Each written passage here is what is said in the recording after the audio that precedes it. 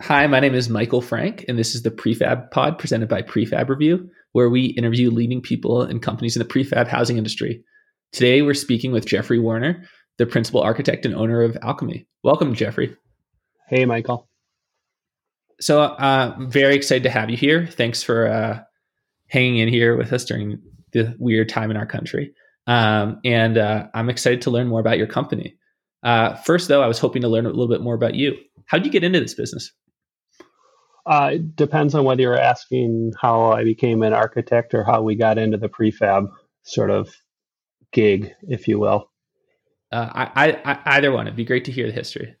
So in high school, I wanted to be an architect. I didn't exactly know why. So I went to architecture school and found out a lot of stuff about the art of architecture, which was really aligned with a lot of things I learned as a kid, going to the Walker Art Museum and uh, appreciated as a aesthetic process. The one thing we didn't learn about as much in college at the University of Minnesota was how to put things together. And so at the end of school there, started building furniture to learn how to put things together. And long story short, is working in an office for a little while, sort of decided that maybe quitting and starting out with something that's sort of more exploratory when I wasn't making any money anyway.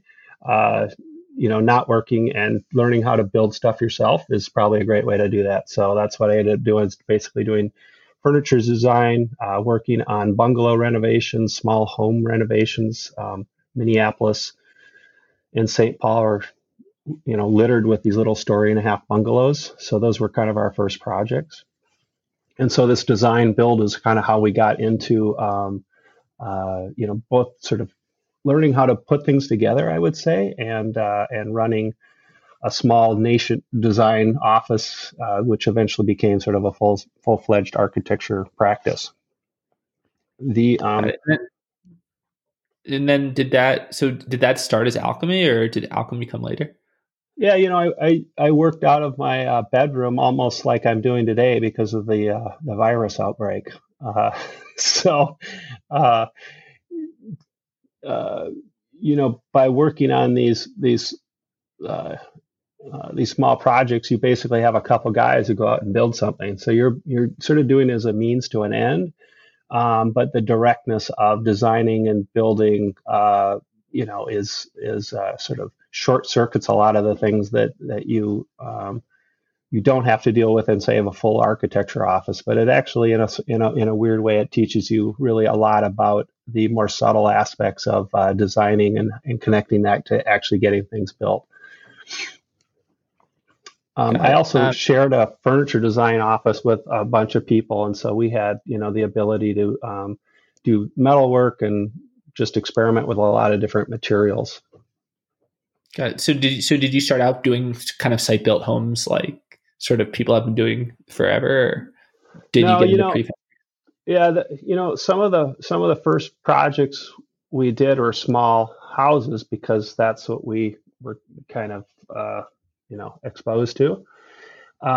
The Arado house was actually one of our first house design projects, and it was really a practical solution to a problem which the owner had, bought a piece of land for $130,000 and had 50,000 left over to do, a house or a cabin, a retreat.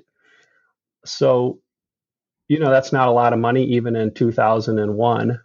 So we said here's two solutions. The first one is we can give you a pole barn, which is a big ass space with nothing in it, or we can build you a little jewel box. And she says, "Ooh, tell me more about the little jewel box idea." I said, "Well, it's not going to be very big, and yeah, you don't have money for plumbing or actual electrical hookups, but we can build this thing and basically celebrate what's best about your site as a retreat, and that's it." So that's what the first Wee House ended up being. We actually ended up building it building it ourselves. it kept us busy. It also allowed us to kind of meet the budget, sort of design and build at the same time. But really, only three of us built it off-site as a way of also sort of circumventing the lack of contractors that were available sort of 2 hours away from our office where the site was. Got it. So, so in terms of, so a lot of people, I think, know you best for the Wee House. Can you describe the Wee House and what what makes a Wee House a Wee House?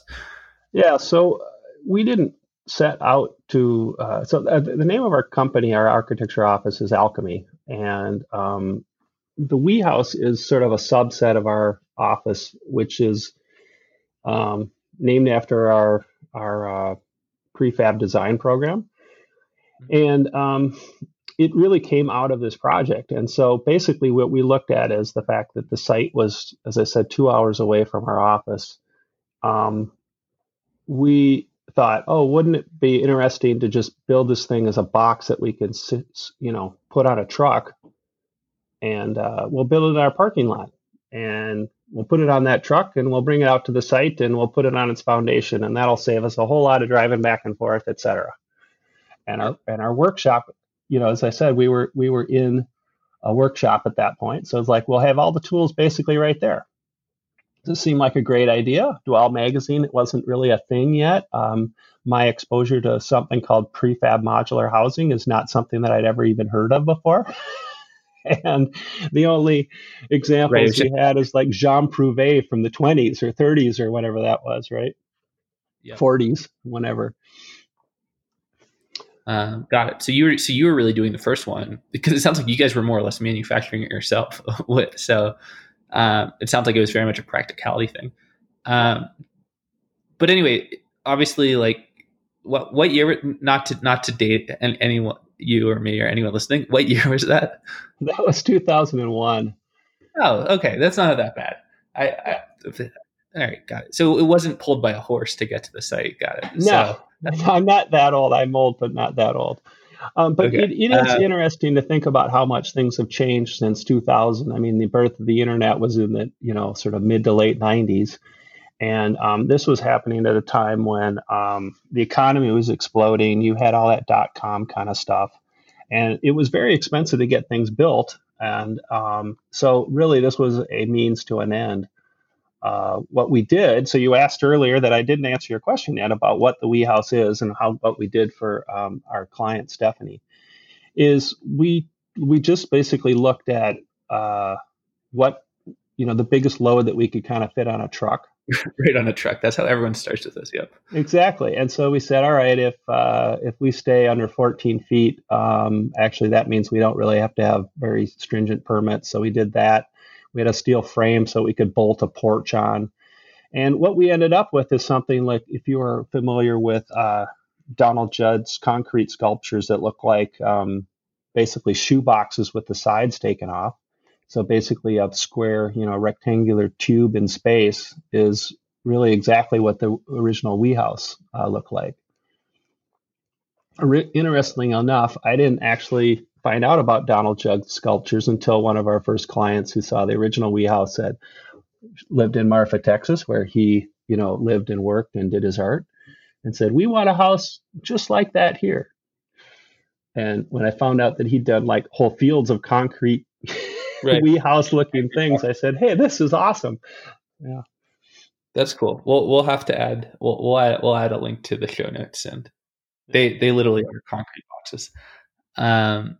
Okay, so so are they? So when we're talking about the Wee House, we're talking about something that's modularly built versus built as a kit? Sounds like you were building, at least the first one's modularly, right? Yeah, we anything that anything you make as a shoebox is referred to as a modular building. Right. Now we look at a lot of different ways. Basically, we just use. Let me back up. It's the nice thing about doing it that way is that you can build everything in that box and get it all done, put it on that truck and ship it out, and the inside's done completely. The outside, if you design it right, it can almost be done as well too, which is the case of that very small 300 and 50 square foot house that we did. So are you putting appliances on the truck and stuff too, or are those getting added in by a local builder afterwards? In that case, we probably included, like an under counter refrigerator or something like in that. Actually, in that case, it didn't have electricity, so it was probably just an ice box actually that she put Right. ice in. Got it. Cool. And then in terms of the evolutions today, so I assume you guys are using you're using third party factories or second party factories, whatever you want to call it. Factories not owned by yourself to actually manufacture it, and you're focusing mostly on the design. Is that right? Yeah, so just to kind of continue the story in 1 minute or less, basically a No. lot of people saw that project, which, as I said, was just a means to an end. And we thought, hey, this is maybe something we should tell people about. So it was in Midwest Home, no, not in Midwest Home, in Met Home, and they put in their holiday gift guide and said, here, buy this for your sweetie for Christmas, which we thought was a little weird, but a lot of people saw that article and said, hey, we want one of those. We want it Uh-huh. just like that, but we want it to be 3,000 square feet. And we, we were like, well, the one we did was 300 square feet. So that's when we started researching factories to build these things. And we found out about, of course, the modular home industry, which had existed for decades. And they were set up to do, as you know, uh, not quite lowest common denominator housing, but just basically, focused on inexpensive, quick housing solutions.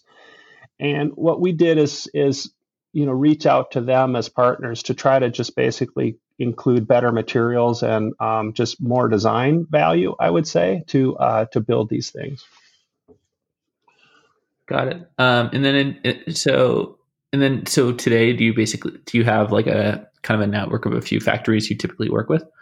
Yeah, we've probably worked with over 20 factories at one point or another over the almost 20 years that we've been working on this process. And now we really rely mostly on just a handful of factories who we feel will kind of meet the quality and capability needs that we're looking for. Got it. So to push into that, I guess sort of two questions. One, can you, in no pressure if you can't, can you tell us who those factories are? And sort of secondly, what do you look for in like how do you assess like the quality of a factory in terms of being a partner for you? So, when we started doing this originally in about 2003, I guess is when we thought we might do more of a design system. It was almost impossible to get any factories to work with us because they didn't need to. They were so busy, and they didn't understand why, because there wasn't, there wasn't. Well, as I said, this was sort of before Dwell magazine, which Right. This was, is before the has been. aspiration. Right. Exactly. I mean, people didn't go visit the internet and look through all this stuff, and we didn't have prefab groupies calling us up, twice a week, wondering about what we're doing next. You Mhm. know what I mean? Yeah, So, we're a direct beneficiary of this trend. yeah, so it was hard to get those first factories identified and along board, but eventually, you um, by explaining and by really providing the answers for them and the processes to them to say, hey, here's how this design works. This is how you can execute it in your factory.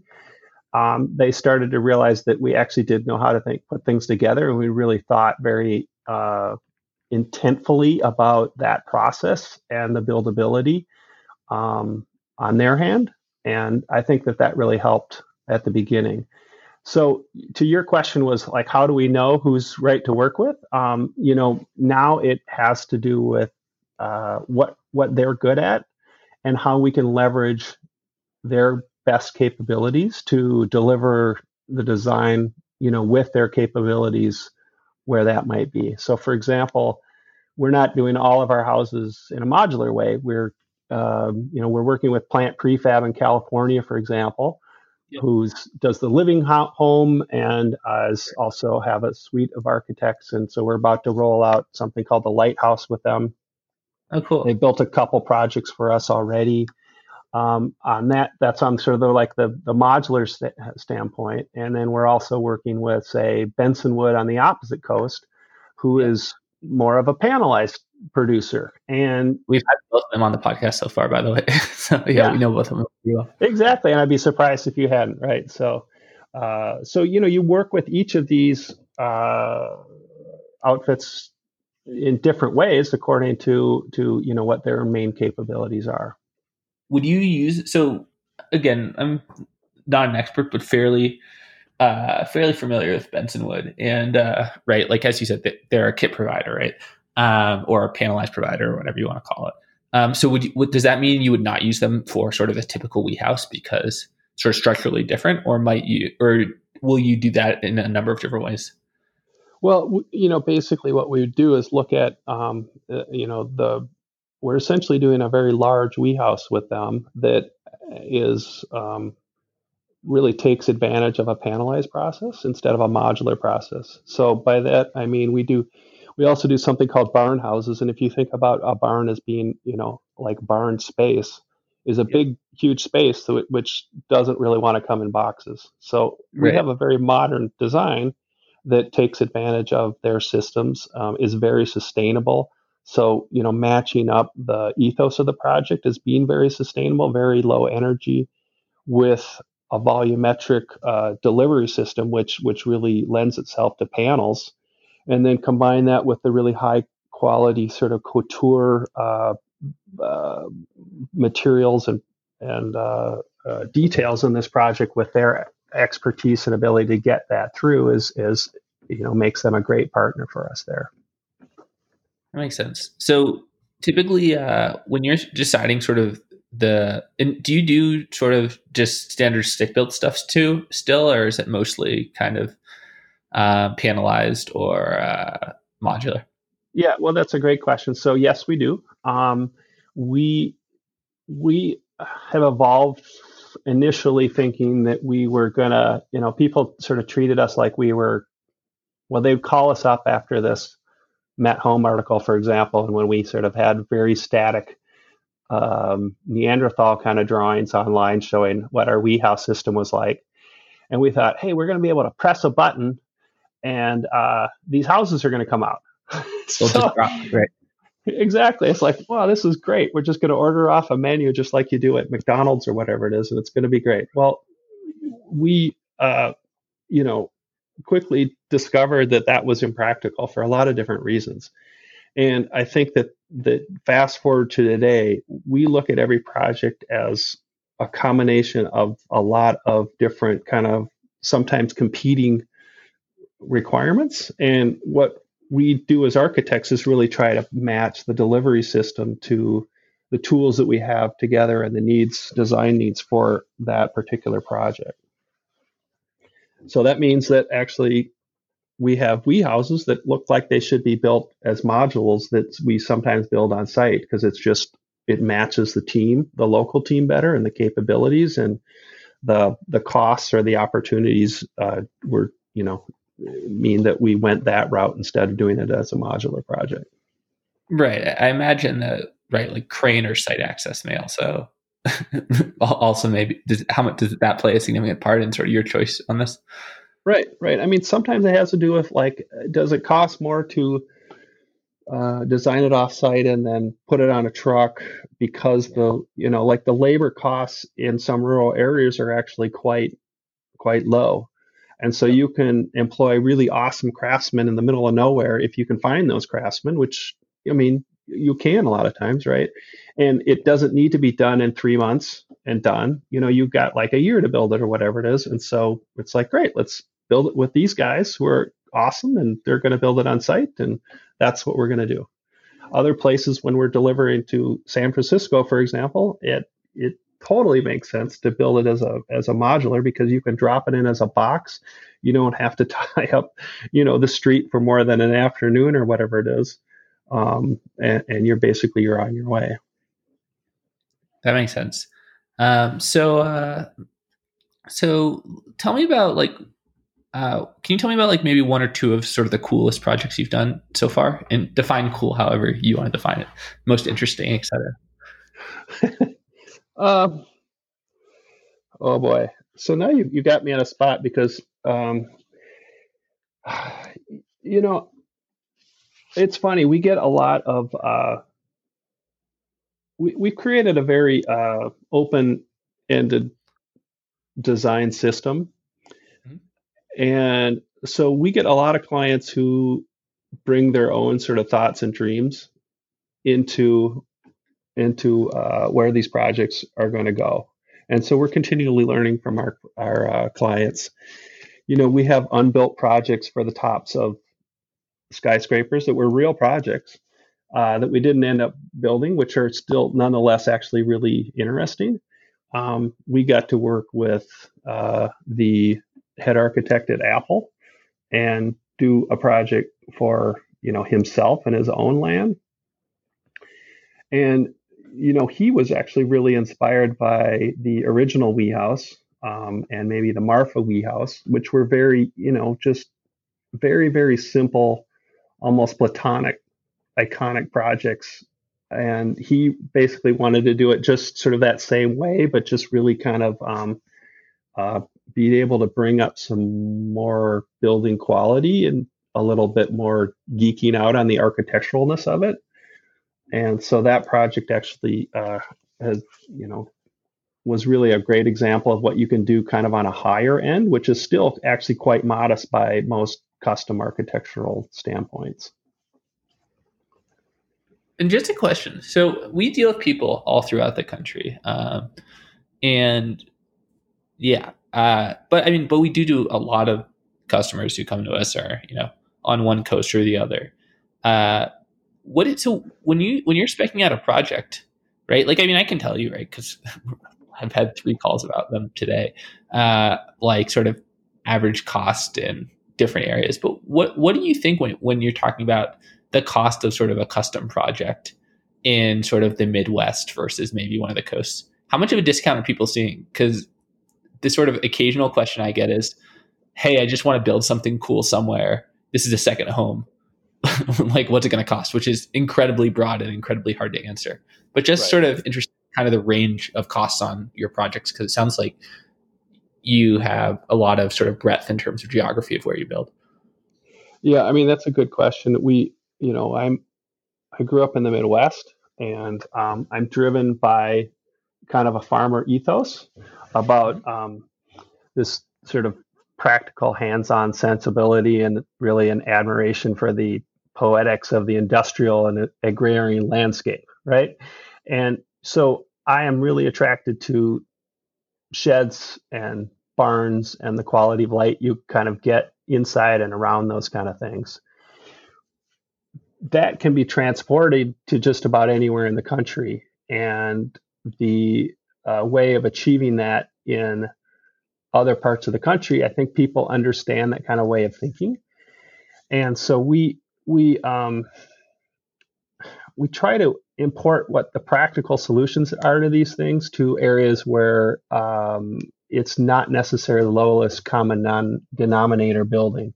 And so sort of naturally we go where there's the east and west coasts, um, primarily California and Oregon, Washington, and up in the Northeast, where developing modern small projects of really high quality is something that you can do a really nice job, but it's it's more of a case of like who most architects are already busy doing like $1.5 $2 million houses and up.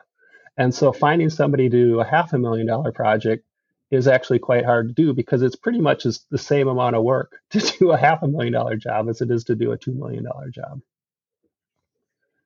Got it. So, last question before we jump into our fire round. What, if anything, are you most excited about, or what are your plans to sort of scale or do different things with your company going forward? Right, like we hear from a lot of people, hey, this ADU trend is something we're going to focus on a lot. Are there, in terms of the way the world looks now versus maybe a few years ago, are you planning to do anything sort of different with your company? So I'll answer that in sort of two parts. The first is just about the industry in general. I mean, I'm excited that the fact that this is just there's more awareness of the process and the technology and why you would do it. There's an awareness of the sort of the state of the need for sustainability and to use our resources on Earth wisely. And there's also a bigger awareness that sort of less is more. So on our own side, um, we've spent a lot of time really embracing the idea of small dwellings and sort of the quality of living small, the luxury of less. And so this the latest project that we're working on, this latest effort that we're rolling out initially with Plant, is the Lighthouse ADU, which is just a small dwelling of about 500 square feet for both, 8 accessory dwelling units and guest houses. But it's flexible enough to be adaptable to a lot of different sites in terms of how you access it, in terms of how you look out, how it takes in, the wind and the sun and all that kind of stuff. And it can be achieved, pretty quickly. But above all, it's sustainable. It's well crafted. It's beautiful, and it's actually aspirational rather than just being a need to be somewhat inexpensive or something.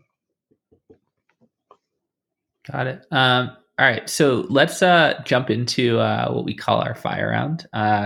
These are questions that we get constantly on our site.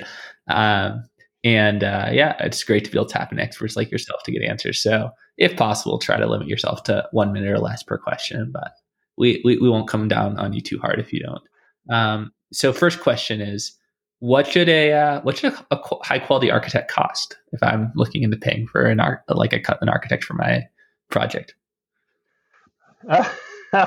So, a lot of architecture Percentage of we oftentimes we see percentage of project costs. We've seen a number of different models, so it'd be great to understand that. I think it depends on what that architect is doing. We plug in at somewhere probably around 15% of the project budget, which is actually pretty common. You could go up to 20%, you could go down to 10%. But I think that you can also get a lot of value out about it working with someone on a limited basis in which you're putting the most work in for the sort of highest value of that work on a consultant basis. Got it. That makes sense. In terms of, so next question. I know as part of your standard process on your brochures, you talk about a feasibility study. What's involved with a feasibility study? In the last couple of years, what we've realized is the best way to leverage this suite of pre-designed houses is to use not only our built projects, but the conceptual background for the We House program, for example, and the Barn House program and the Lighthouse as starting points for people to really quickly, discuss with us what things that they're both practically open to and also kind of ideologically or aesthetically open to. And so what we do is we go out on these kind of very intense 1 to 2 day site visits where we basically are planning the whole project that carries all the way through from that initial site visit. Got it. That's cool. And is that a requirement that basically you're always going to site to do a project?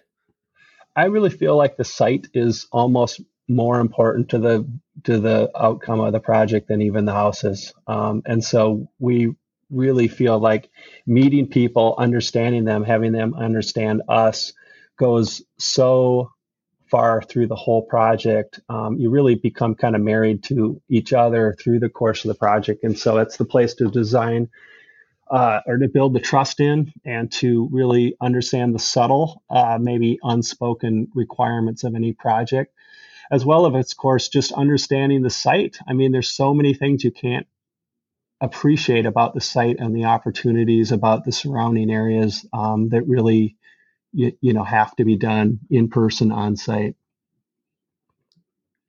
And then can we talk about integrating solar? I mean, it's something that you're more or less required to do in California right now. And I'd say probably the majority of projects we're involved with have some kind of solar renewable component. How do you think about that as an architect? And are you seeing the same thing? We're putting solar on our own house, which was actually a wee house that was built for some other people in 2007. And so, Your even in personal, Minnesota, yeah, my yeah, personal house. So we're putting. I mean, I feel like that only makes sense. The There's a couple different ways of thinking about solar. I mean, once you put on solar, then you're using more electricity, right? And so you're designing a house to use less energy.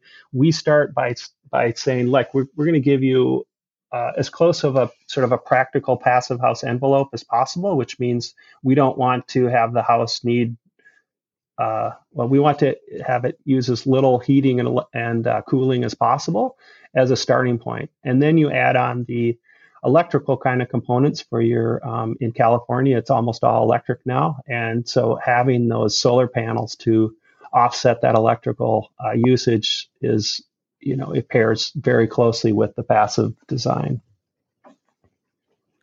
Okay, and then final question. And apologies, we ask this to everyone every episode, and I sort of kind of asked you this question already, so apologies in advance. What are you most excited about for sort of your company or the industry in the near future? I think actually the lighthouse that we're developing is going to really be uh, as close to the idea of house as iPod, if you know what I mean. And you notice I said iPod rather than an iPhone, but the